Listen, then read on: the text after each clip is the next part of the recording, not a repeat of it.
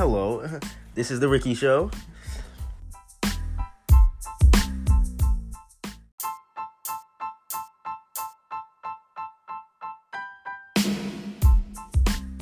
This is Ricky Terrell, and I'm here to voice my opinion about immigration and the mimetic theory.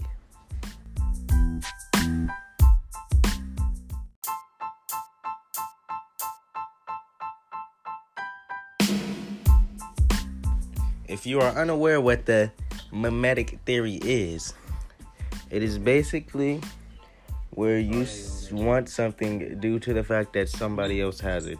For example, if you see someone with some nice pair of shoes, you may want those shoes because somebody else has them.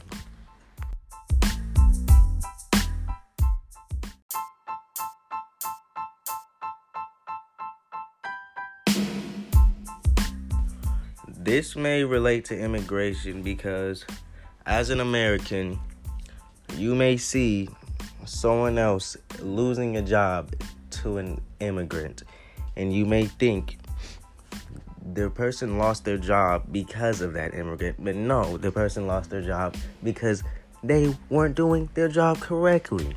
They were being lazy. They weren't showing up to work on time, But no, because it's an immigrant and they're not from America, that it's their fault.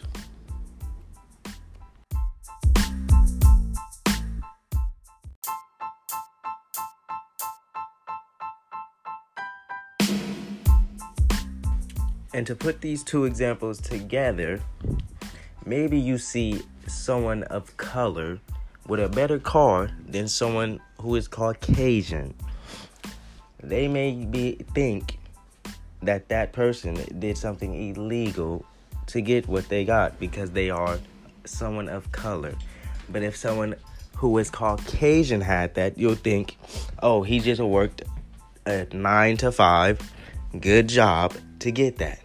But in reality, the person of color could have done the same thing.